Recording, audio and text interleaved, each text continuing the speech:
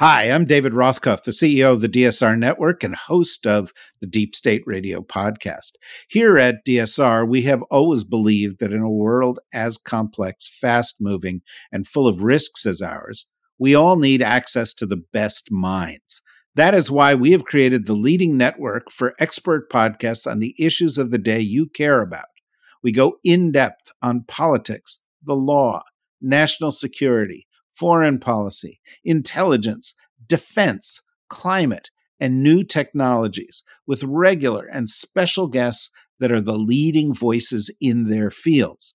We also offer daily updates on global news, our DSR Daily, and on a key story of the day through our partnership with the New Republic.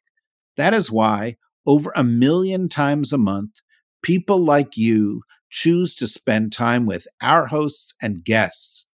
Membership is what supports this, and members get special benefits, including bonus content in virtually all of our podcasts. It's a big deal, and it's a good deal.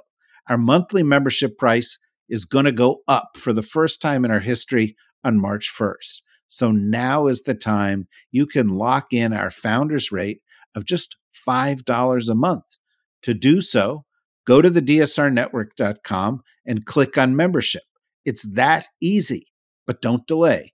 Today's rates will only be available for a few more weeks. Join us. Support us. Go to the DSRnetwork.com right now. Thank you.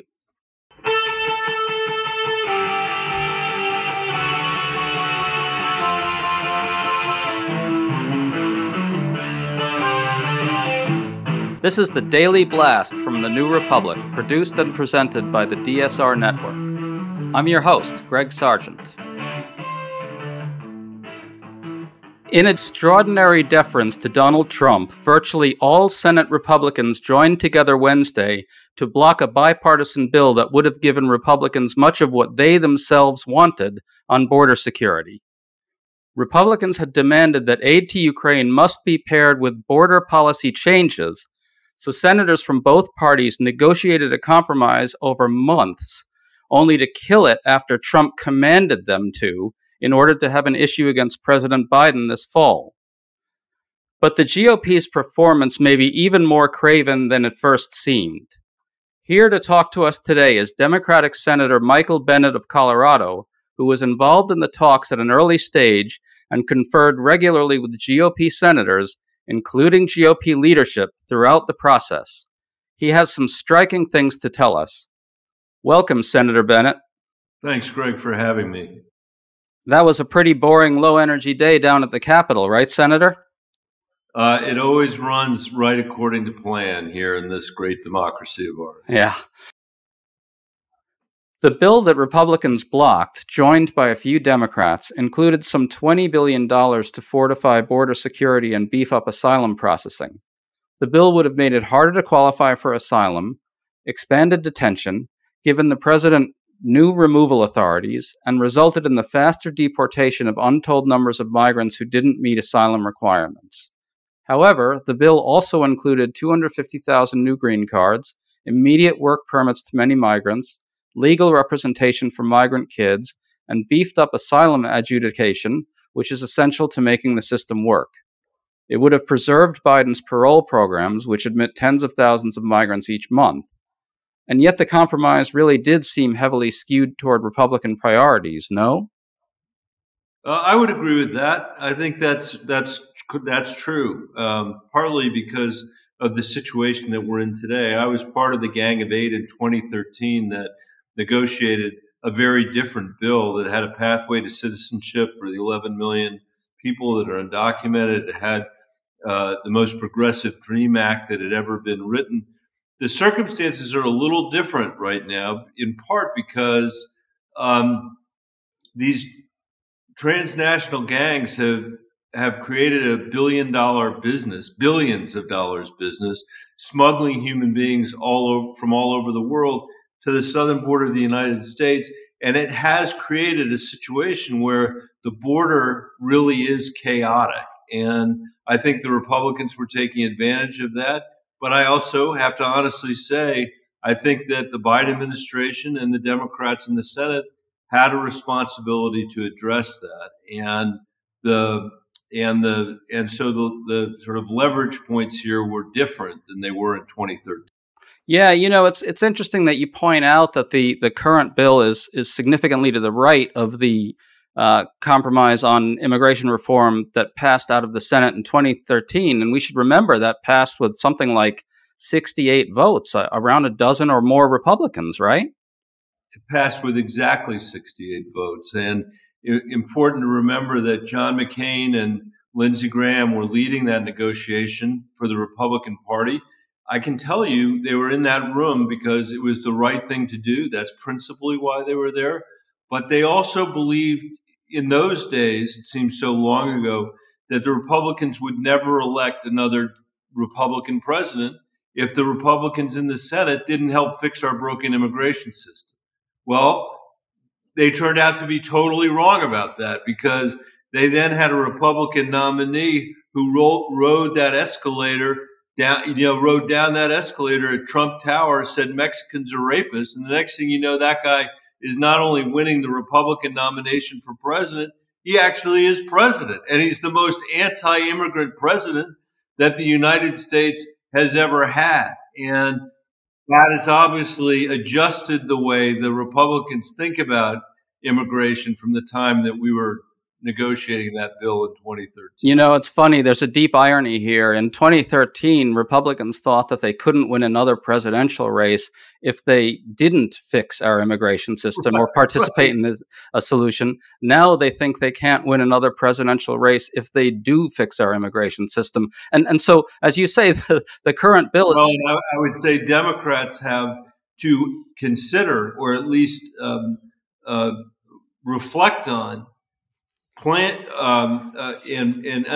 understand that it is maybe a 50-50 proposition that anti-immigrant Republican could actually get elected president again, which is something we have to avoid. Right. I understand that Democrats, especially in difficult states and districts, have to consider that.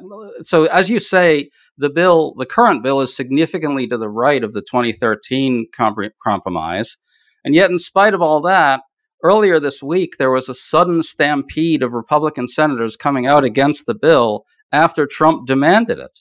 One excuse Republicans have given for this is that the bill supposedly won't do anything to secure the border. Now, you spoke to Republican senators throughout this process.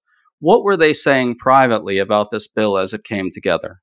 I think they were, at the beginning, they were saying privately that we are not going to do Ukraine unless you do something on the border. Serious, do something serious on the border. And they saw it as a leverage point. I mean, I think it's probably putting a gun to America's head to say that we're going to fulfill our obligation to Ukraine based on whether or not we can satisfy the right wing of the Republican Party on immigration. And I actually don't think that was McConnell's preference. I think he would have done the Ukraine deal without immigration. But that was the price that was insisted upon in the caucus. And I do think there was a moment when the Biden administration made their proposal in the fall, which was a really serious proposal. And they knew that there would be people in the Democratic Party that would be really mad by that proposal. They could see that. And therefore, they thought, well, that looks like a real proposal along the lines of what we could accept. Maybe we can get a deal done here. I think that was the sort of high watermark for the Republicans' interest. Right. So they started this out saying to themselves, okay, we have a great extortion opportunity here. Right. But what I want to ask you, though, is did Republicans privately admit that the bill would have done what they actually wanted done? They admitted that, and they admitted that they would never get a bill this aligned with their their view of what would be useful for securing the border than this bill. I think they believe that to this day, most of them. I think they don't believe that they would be able to get such a bill with a Democratic minority in the Senate. Right. I think Mitch McConnell has talked about that. So just to be clear, though, Republicans, you were conferring regularly with Republicans, right? Yes. They were privately admitting that the bill actually would do what they wanted done at the border, and a number of them were saying to you something to that effect, right? They were saying, "We know we'll never get a tougher bill than this." Were they saying that to you? They were saying that we're never going to get a tougher bill. Was that a fair thing you heard from a number of Republican senators privately? Yes, yeah. Okay, so all right. So you talked to Mitch McConnell fairly regularly throughout all this. What was his understanding of all these dynamics? I'll say I think that he was. I think he believed more than anybody, maybe myself included, that the most important thing we got to do is get Ukraine funded, and he believed that it was going to be a requirement to getting that done, to address, addressing the border was going to be a requirement to get that done, and he understood that. I don't think he was insisting on that, but he knew that his caucus was insisting on that. I think he always thought that there was a risk that Donald Trump would blow up that deal, but I think he hoped that there would be enough Republican votes in the end to be able to get it past the Senate and get it to the House. Yeah, well, I guess in some sense he underestimated Trump's Jedi mind control over large swaths of his caucus. I think that's true. So the dynamic that's obvious to everyone is that Republicans did Trump's bidding, hurting the country and preventing us from addressing a major national problem, a crisis, they said, to help Trump politically against Joe Biden. Did Democrats challenge them in such terms behind closed doors? Did Democrats say to Republicans, "Why are you bending the knee for this man"? I think we definitely did. I mean, we said, and they knew that this was a serious attempt to address the border, and that that it was, I think, a mistake to allow Donald Trump to sink this legislation, which he did. Yeah. So, okay, some liberals look at this situation and say, well, what did you expect, Democrats? I mean, Republicans almost never negotiate in good faith. This has been the case for years. Here, the result has been that Democrats, and this is what I think a lot of liberal critics would say, the result has been that Democrats spent months helping to prop up the fiction that Republicans are motivated by a genuine desire to secure the border, just allowing, only accomplishing the following. Republicans can now say, look, we worked to secure the border for months, but we just couldn't get there. Democrats wouldn't give us quite enough to secure the border. Can we learn from this? I don't think that's what they're going to say, because that's not what they're saying. What they're saying is that Joe Biden is a lawless president, and Joe Biden won't do anything to secure the border or protect the border.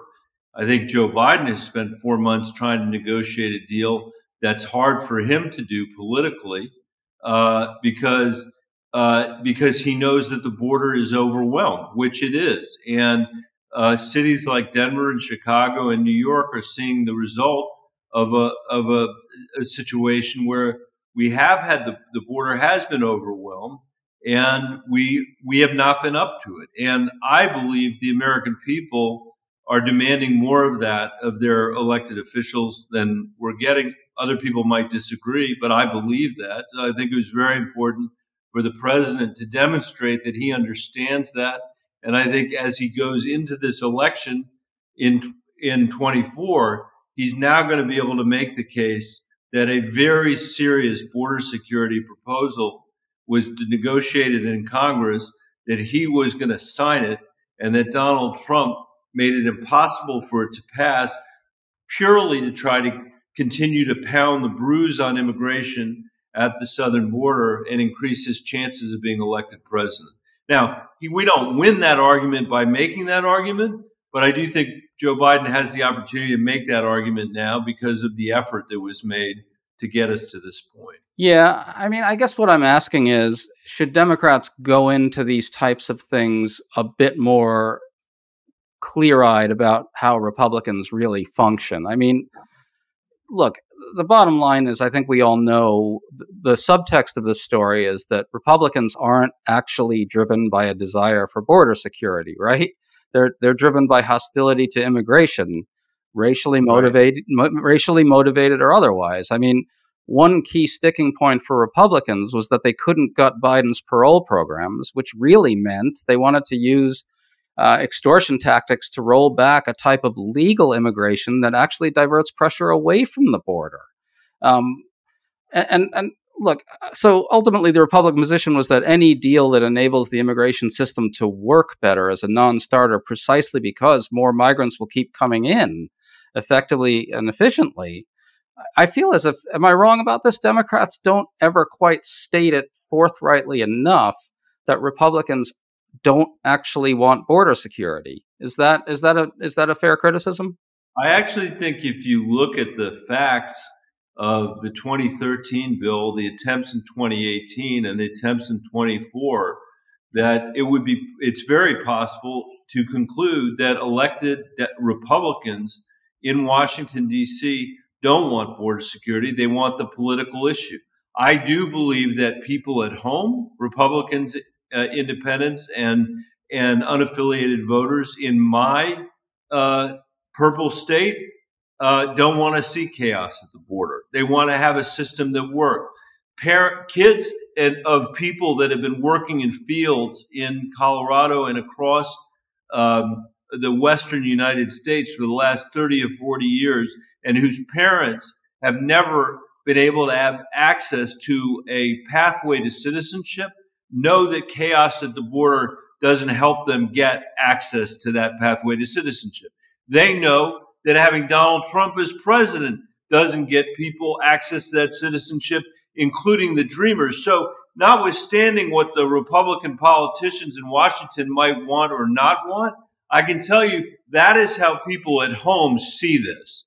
And it is a failure that has, in a small way, political consequences for the Democratic Party, but much more important for that, has consequences for people who want this country, for a variety of reasons, to have a strong system of lawful immigration, to ensure that the people that are today in the shadows can come out of the shadows, and that we can have the economic benefit of that system. That's where I'm coming from. And I can tell you, Chuck Schumer and I, who are two of the four Democratic members of the Gang of Eight, who saw the Freedom Caucus destroy a bill that we passed with 68 votes in the Senate, are not naive when it comes to negotiating with the Republicans on this issue. Quite the opposite. The question is whether under the current circumstances, we could get to a place where Joe Biden would be able to say to the American people that put in a position to have to, he didn't ask for this negotiation. The Republicans were the one who demanded the negotiation. Whether he could be put in the position of being able to say, we made things a little bit better from the perspective of the chaos the American people are seeing at the southern border. The answer to that is no, because of what the Republicans did. But I think we're going to litigate this in this election, and I like our position in that election. Yeah, and I'd like to talk to you a little bit about the transformation of the Southwest. It's sort of lost on a lot of people, not you, obviously, but so all four of the key southwestern states, Nevada, New Mexico, Arizona, and Colorado, are represented by senators who are caucusing with Democrats, and that's right. That's a sea change. I think George W. Bush won all four of those states in 2004. Yes. And so it's interesting to me that pundits keep saying that Republicans have the advantage on immigration when you see a transformation like that happening in the border's backyard, as it were. But I want to ask you about this because you touched on this before, right? There's a clear case that Democrats can make, right? We just got some new data showing that immigrants are one of the big reasons that the economy is doing so well. Paul Krugman wrote about that as well. I think that's becoming clear. I wonder. I think this is an argument you probably make, but I don't hear President Biden saying immigration is driving our great economy. Right? We have to manage it for the good of the country, and Republicans should step up and help us manage immigration in a way that keeps the economy booming. I don't hear Democrats saying enough that immigration is good for our country. It's hard to overstate actually how important it is to our country. If you look over the last 100 years or so of our economic history, what you see is that we have had on average every year 3% of economic growth, and 2% of that has been organic. 1% of that has been immigration. Literally a third of our economic growth over the last century has been due to immigration. And if you're not going to have a system of immigration that works and is lawful, you're cutting off a third of our economic growth. And by the way, that's even more true when you see the population trends that are happening in the United States of America. And I just got back from India. I've spent some time there. That country has 1.3 billion people. China has 1.4 billion people. China has 1.3 billion. We have 330 million people. To this day, there is nobody crawling across the Gobi Desert to try to get to Beijing. It doesn't happen.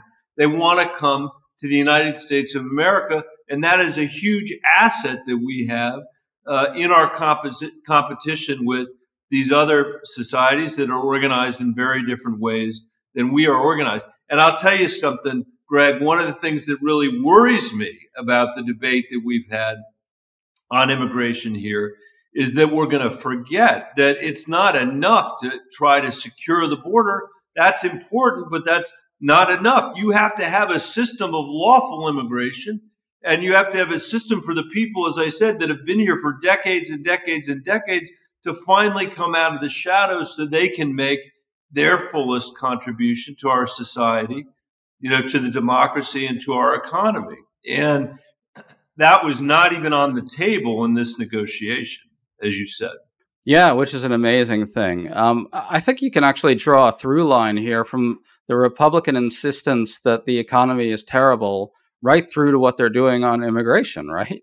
Or I would draw a through line that say, if you elect Republican leadership to the White House and to the House and to the Senate, watch out, because if they are really going to pursue the immigration policies they're talking about pursuing, you better ask where the talent's going to come from in the United States. I mean, obviously, we've got people here that we can rely on, but it's not one of the great virtues that we've had has been the third of the part of our economic growth that's coming from immigration. And that's in our high tech companies, but it's also in, our farms and our ranches, and increasingly being seen in the inability to fill healthcare jobs in rural America. I mean, just consider how hard it is to keep hospitals open, to keep doctors' practices open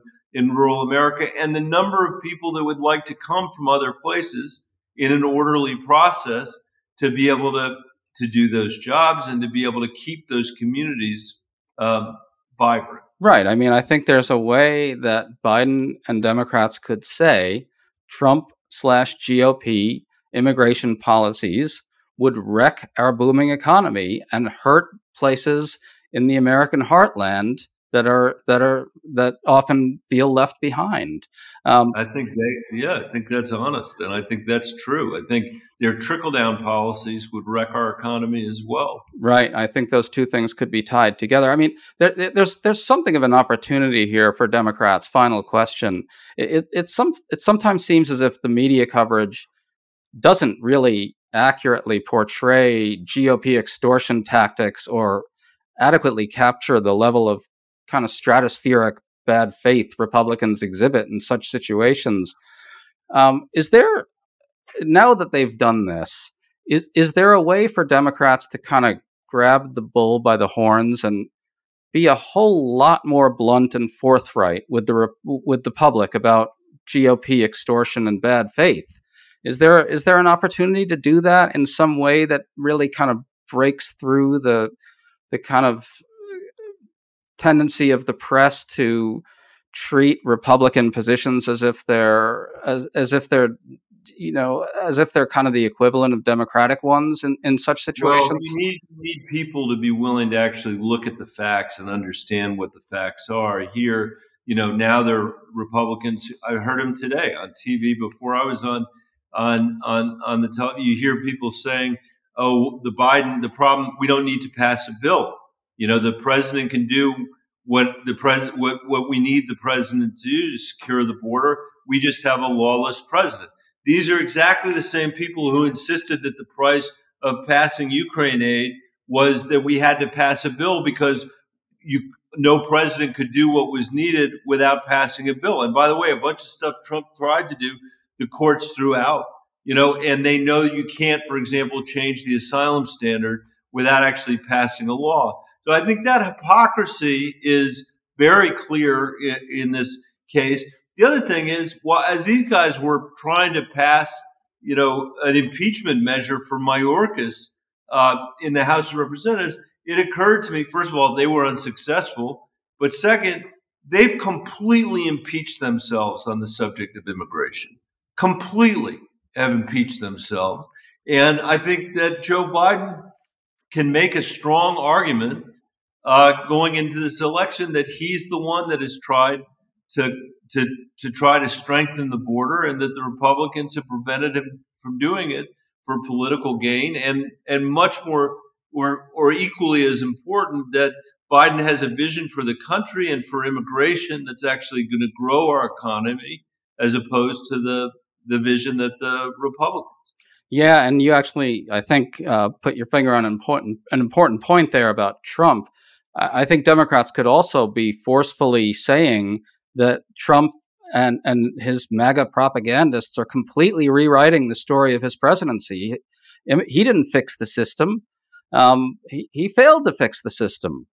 He failed to fix the system. It's absolutely true. The conditions have changed. People need to recognize that there are many more people coming to the southern border today than when President Obama was president, President Bush was president, and even President Trump was president. It's true. And that we need to respond to those changing circumstances. It is absolutely true that Donald Trump did not fix the border, nor should the record reflect, did he ever get Mexico to pay for his wall? He didn't do that either. Faced with an economy where we've had 50 years of the people at the very top benefiting and working people not benefiting, the world is full of tyrants who show up and say that in the face of that, we should blame immigrants for that. In the face of that, we should, destroy our democracy. I think what we're trying to do is propose an economy where, as the president says, it grows from the middle out, and that immigration, a functional immigration system, can actually help build economic opportunity for the entire country. And that's a huge difference. It certainly would be a powerful message, you would think. Well, Senator Michael Bennet, thanks so much for giving us your time today. Greg, thanks for having me. I really appreciate it. You've been listening to The Daily Blast with me, your host, Greg Sargent. The Daily Blast is a New Republic podcast and is produced by Riley Fessler and the DSR Network.